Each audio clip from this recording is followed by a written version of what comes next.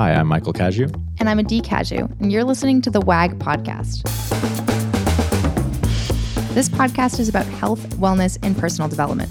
Each episode is a short conversation between Adee and I on a single topic with actionable steps. We cover everything from food, mindset, fitness, and relationships. We started WAG because of the way health and fitness changed our lives, so we hope to share a tool or two that helps you along your way.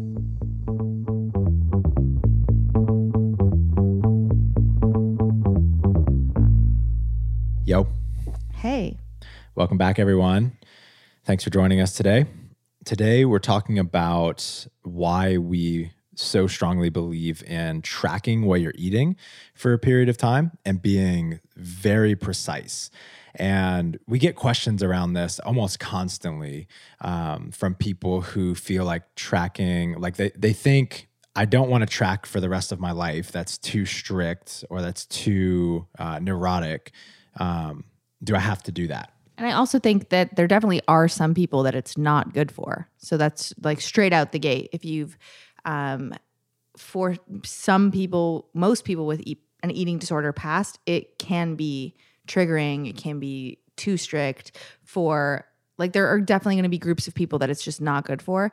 For the majority of active, healthy people that have a relatively not super colorful relationship with food, but just like not a clinical eating disorder. What do you mean by that? Not a super colorful like not relationship? Not a clinical eating disorder. So most people. Yeah, like most people. Like me, I definitely had some issues with my relationship with food, but it was never a clinical eating disorder. For those people, for a lot of people, tracking your food is a skill, and it's something that can be really, really helpful. Right out of the gate, we also want to say that we don't believe that this should be a permanent solution for most people. Some people seem to be able to sustain this and it sort of feels effortless and it just becomes a part of the way that they eat. But for most people, doing this very, very long term becomes burdensome. It takes too much energy and effort, and that's not something we're a proponent of. We believe that this is a skill to learn and a tool that you can have in your toolbox to pull out at any time. Yeah. And we're going to talk about why we believe that. Totally. A couple of years ago, I was on a podcast with Dr. Andy Galpin, and he gave me this really, really cool analogy that relates to nutrition. And it's the cook, baker, chef analogy. A cook in a kitchen, what they do is they grab a little bit of butter, they grab some vegetables, they throw it in a pan, they throw in a little bit of meat, a little bit of this, a little bit of that, and they kind of just wing it. Mm-hmm. Now, a baker, on the other hand, they have every single thing has to be super precise. Yeah. If you get the baking powder off, like just slightly, your whole thing is effed. Yeah. The flour's off, you're screwed. If the temperature is wrong, you're screwed. Everything has to be super precise. Mm-hmm. Yeah. With baking, it's really like a science. It's kind of like chemistry where every little ingredient and the amount of the ingredient really does matter versus being a cook. You can kind of be a little bit more flexible. You can be a little off, you can mess it up, you can correct it. If you put too much salt in your cookies, there's no correcting it. It's just done. You're going to have to start the batter over. And I think the majority of people want to be... Wait, what about a chef? Well, we'll talk about a chef in a little bit. Okay, cool. Most people want to be able to just wing it and not put a lot of thought or effort into what they're eating. So they want to be a good still cook. Come out. They want to be a good cook and the food still come out absolutely amazing. Exactly. And healthy. Exactly. Yeah. But the problem is that they haven't spent enough time really learning the rules. And one, I don't know, metaphor quote that I really love is that you have to learn the rules before you break the rules. And this goes for just about any skill that you learn, even if it's like a baseball player swinging a bat. If you look at Major League Baseball players, a lot of them have crazy looking setups, but I guarantee you as they were learning, as they were kids, they weren't swinging like that. They were using perfect technique. And then as they mastered those basics and fundamentals, then they were able to start playing around and adding flair and having a more unique swing. Yeah. And weightlifting, that's what happens with like a dynamic start. So if you see a weightlifter that's doing a snatch and you notice before they lift the bar off the ground that they like move their hips up and down and then kind of move into the snatch versus start from being still. When you're learning how to snatch, a dynamic start is not necessarily the best way to figure it out because you haven't gotten the opportunity to figure out the way that your body works first before you can break the rules. The rule is pick a spot, start from there. So most people think that most people want to just go immediately to being a great cook or being a chef. And we'll talk about that in a little bit. But the problem is that they don't have the skills. They don't really know what the right ingredients are for their body. They don't know the precise amount of macronutrients, calories to feel good, to look the way they want.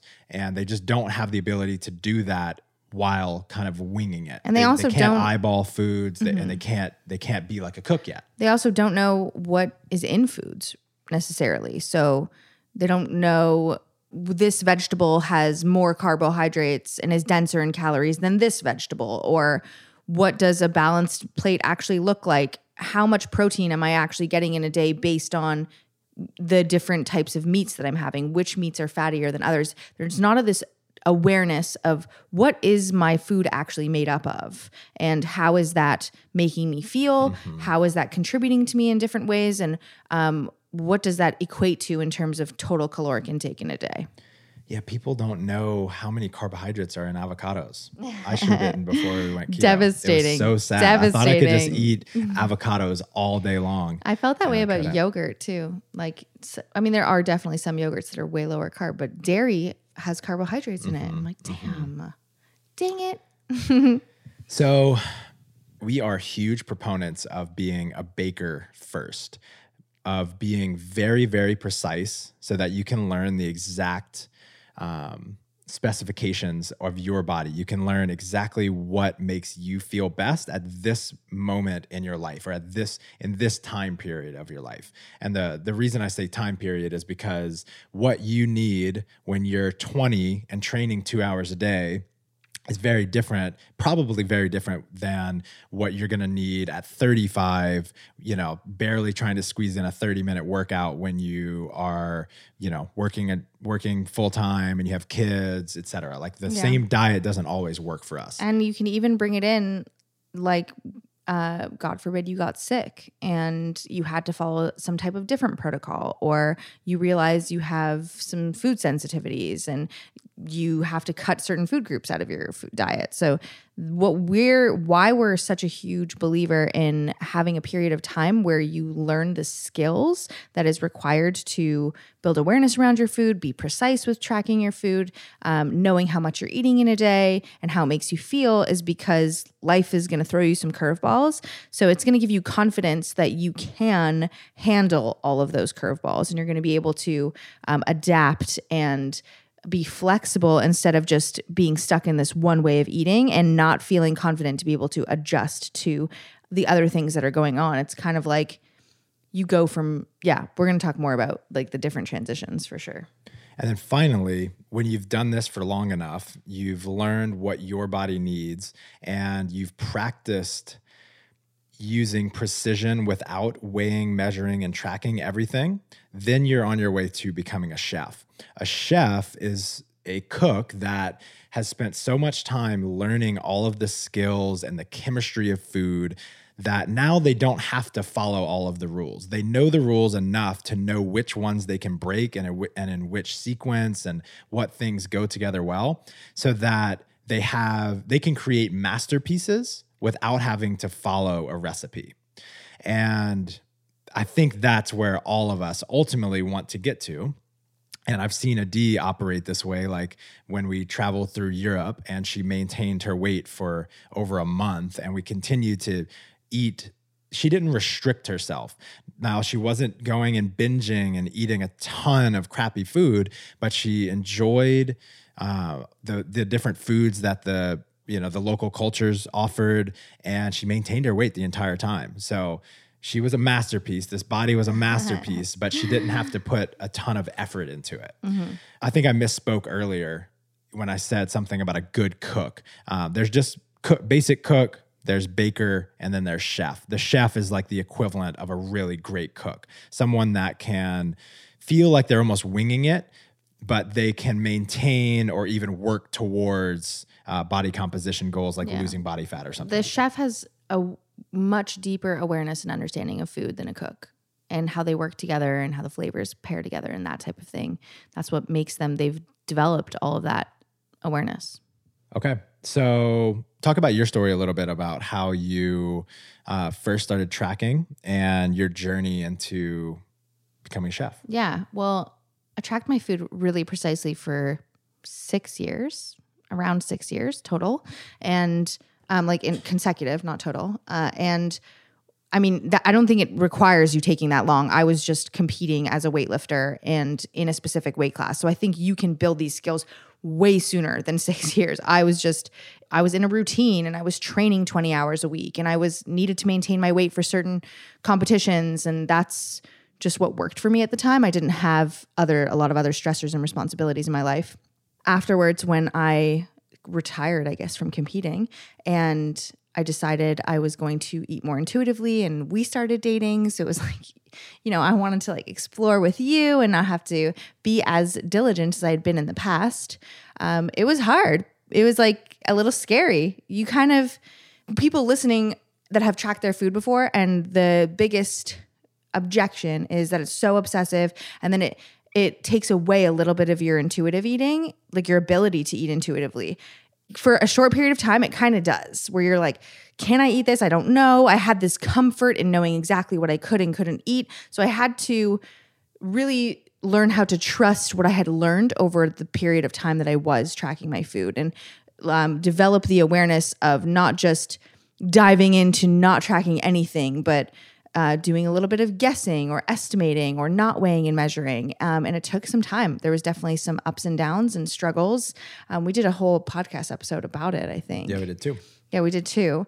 And so it was definitely a bumpy road, but I got eventually to a place where I now feel really confident in my ability to just listen to my hunger when I'm hungry, when I'm not hungry, what I can feel like I can have a treat without completely overdoing it and going off the deep end, or not eat things and not feel 100% restricted in that and feel like it's taking away from my enjoyment of life. Mm-hmm. And you also know roughly how many, like what your plate should look like for you to have a really balanced day in terms of macronutrients. Yeah. So if I have pancakes in the morning for breakfast, I know the rest of my day needs to be adjusted accordingly. And it's not something I have to really think so hard about. It's just comes more naturally to just make those adjustments. Mm-hmm. And something that both of us have done over the last 5 years is we'll go through these periods of tracking and getting really dialed in and having a lot of momentum. And then every now and then we'll have some, vacation or big event that kind of throws us off track, and we have some negative momentum. And then at some point we reel it back in by weighing, measuring, tracking our food again for some period of time. And it just sends us off in this like positive direction. And it gets us back to where we feel in control and we feel confident and we feel, like we're treating our body as well as we could. Yeah, totally. Or we have some new goal that we want to achieve. Mm-hmm. And in order to get towards that new goal, to get there as quickly as possible, we know that being precise helps, and it helps it happen faster. So for example, we're about to have a baby, and after I know that my milk supply is great and I'm breastfeeding the baby, I'm probably going to go back to tracking my food to feel more in control of what it is that my body's doing. So some reasons to consider being a baker for a while and tracking your food is because it helps you learn what your body actually needs. It helps you develop awareness around your habits. It teaches you to learn to pay attention to your emotions around food. So one of the things that I will often notice is at the end of the night, I've had a habit of binging or like succumbing to cravings late at night. And I think during our keto experiment where I was tracking very diligently, I started to notice right before I would eat something that was slightly outside of my diet, I was feeling some level of boredom, or I was feeling tired, or I was feeling a little anxious. And that was the precursor to me eating something that I really didn't want to eat.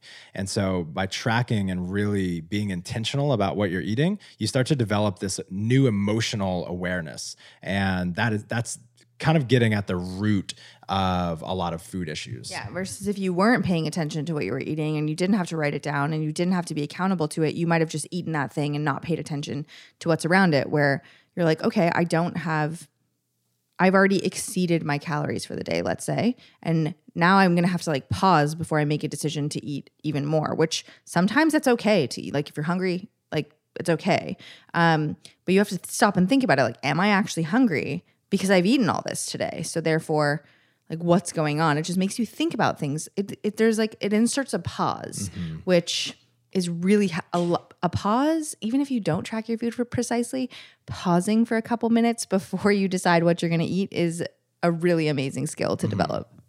And overall, this is like the precision tool in nutrition. Learning to weigh and measure and track your food and hit a set of macronutrients is like a Swiss Army knife. It is the tool that allows you to manage your body weight and body composition. And without it, you could end up working really, really hard, but just continuing to feel like your progress is stalling, or your progress actually stalling, because you're just not eating consistently and you think you're doing everything perfectly, but there are things that you're not fully aware of. It can be frustrating. It's obviously not the only way to make progress. It's a really fast way to make progress because you're controlling as many variables as possible while monitoring what's changing. But usually what we've noticed for people that don't spend a period of time being precise with their tracking is that you're really gung-ho at the beginning, and you're eating well, and you're staying within you're staying within some type of caloric deficit to help you lose weight. And then as you start making progress, and as the motivation isn't as high as it was at the beginning, you start becoming a little bit more flexible and lax with yourself, but you're not being precise, so you don't notice the moments of extra flexibility. You're like, I'm eating the same things every single day, but slowly every day the portion sizes have been changing, and it's happened so slowly that you just don't notice. And your habits just really slowly go back to how they were before, because naturally as human beings, we just want to stay in where we've been the longest. And that it's like when you gain weight slowly every single day, and you see yourself every day and you just don't notice until you all of a sudden see a picture of yourself from months ago and you're like, whoa, I can't believe this, right? That's kind of like trying to make progress without at least building the awareness from tracking your food precisely, or really going after a goal without bringing up that set of skills that you've developed. It just makes things a little bit harder because you have to have awareness that you haven't built the muscle for. Without going through a period of precision like this, it could also lead to things like yo-yo dieting, or just feeling hopeless around your nutrition in general. People really struggle with nutrition, and this is just a way to get really, really precise about what is and isn't working. And I also hear a lot, like another objection is people didn't do this stuff a long time ago, but our world is actually designed to make losing weight and maintaining your weight really difficult. All of the chips are stacked against you. Food, no pun intended. Yeah. I didn't mean chips like poker chips, but tortilla chips. The chips are also in the perfect place in the grocery store to market to you and get you to buy them. The companies that are selling this food are hiring psychologists that are specifically designing the packaging and the food and the advertising and the smell and the texture so that you are stimulating certain parts of your brain that reward you and want you to keep eating. A lot of the food is also fat and carbs mixed together, which is not something that you find often or at all in nature. And that is such a rewarding combination, like French fries or cake or pastries or ice cream. The combination is so rewarding that it's designed to have us eating more and more and more. So it's a hard thing to do, in large part because of how we've changed our eating habits as a Western society here. It's also the physical environment. Like the marketing actually has an enormous piece in this. It's like someone trying to stop using heroin, but on every street corner, their favorite drug dealer was posted up and they had the best stuff. It was pure and they just couldn't get away from those triggers.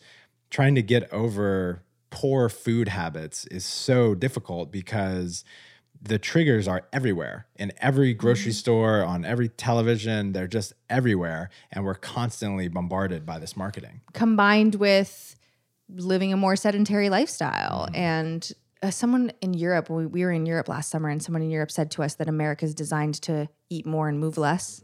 And Europe is designed to move Texas more. Especially. Yeah, where it's like think about, we were in Amsterdam, and Amsterdam is designed to move more. The whole city is specifically designed so that you get out there, you walk, you bike. Things are located there's enough grocery stores close, like so many that you could walk there, and parks and outdoor. When you're in most cities in America are designed with huge freeways that if you're going to get on them, you have to take a car. There's no way to take anything else.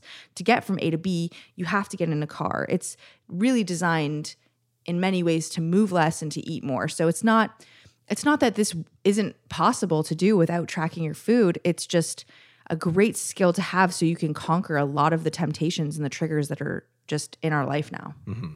So this podcast is more about baker status. If you're interested in chef status and how to get there, we did 2 episodes. One is called Intuitive Eating Equals Nutritional Freedom.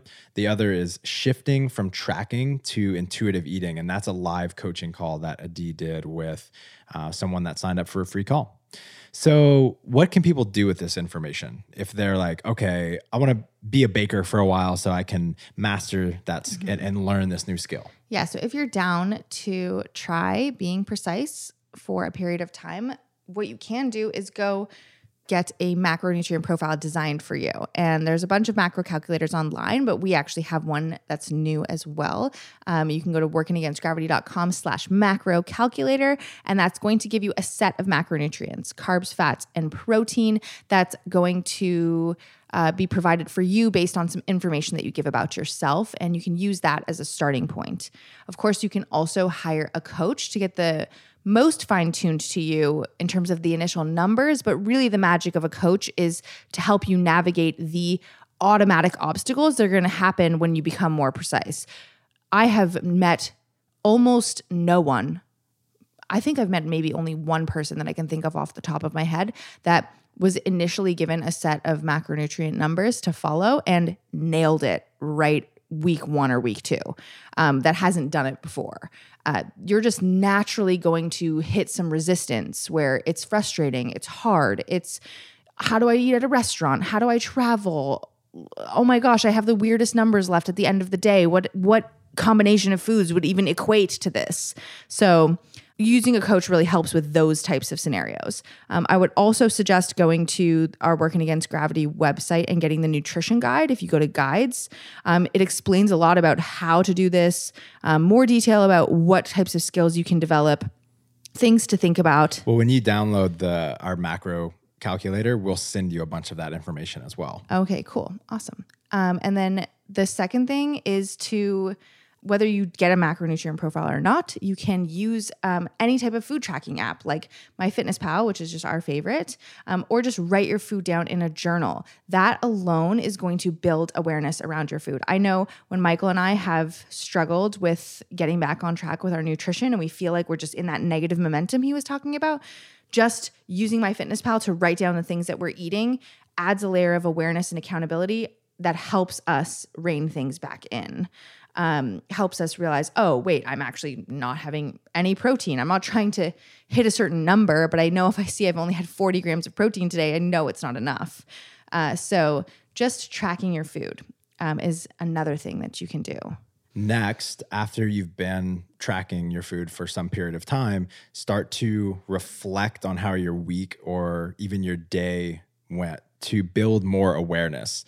I think this is called, like, people who have some sort of reflection process, whether that be internal or written, are called self-regulatory learners. They're basically like teaching themselves through reflection. And research shows that these are the people that learn the fastest. And so you can do this on your own by just reflecting, like looking back over your logs, maybe writing some things down. And I'll have one more exercise here for you at the end. Or you can do that reflection with a coach. Lastly, one way, or this is really just one way to reflect, is to ask yourself, over the period of time that I'm looking at, that I'm observing, what 3 things went well and what 3 things could have gone even better. So you want to acknowledge yourself for the progress that you're making always, and acknowledge yourself for the wins. And then you want to notice things that you can do even better. Mm-hmm. Yeah, reflection is an absolutely, I think that's no matter what type of nutrition program you're trying to follow, having some type of reflection that centers the conversation around what you can do better and what you're doing really well versus why is this diet not working for me is going to be very powerful for you. Taking responsibility for your own health and wellness is the fastest way to get results in anything, because all diets work for someone. So just taking responsibility, like I am in control of my own health and wellness, therefore means that I'm more likely to take action versus playing a little bit of a victim. So asking yourself what went well and what are 3 things that I could have done better, no matter what it is that you're following, is really awesome. You're praising yourself and you're giving yourself credit for the hard work that you're doing. And then you're also finding ways that even if you're like, you don't know exactly what could have gone better, but you can see some areas that were sticky. Like I had a little bit of anxiety and stress that came up when I went out to restaurants. It gives you a spot to look at of where can I improve, and ask questions, do some research, go on the internet. And there's probably a million articles out there on how to follow a diet at restaurants, things like that. Go on the internet, guys. I mean, we have at least like 5 or 6 on our website.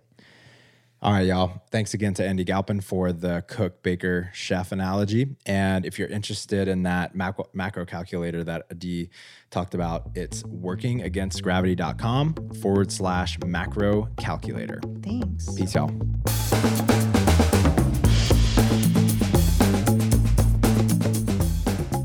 Thanks for joining us. Stay in touch by signing up for our newsletter at workingagainstgravity.com or on Instagram at workingagainstgravity. And don't forget to subscribe to us on iTunes, leave us a 5-star review, and refer a friend. We'll be back next week with another episode. Talk to you then.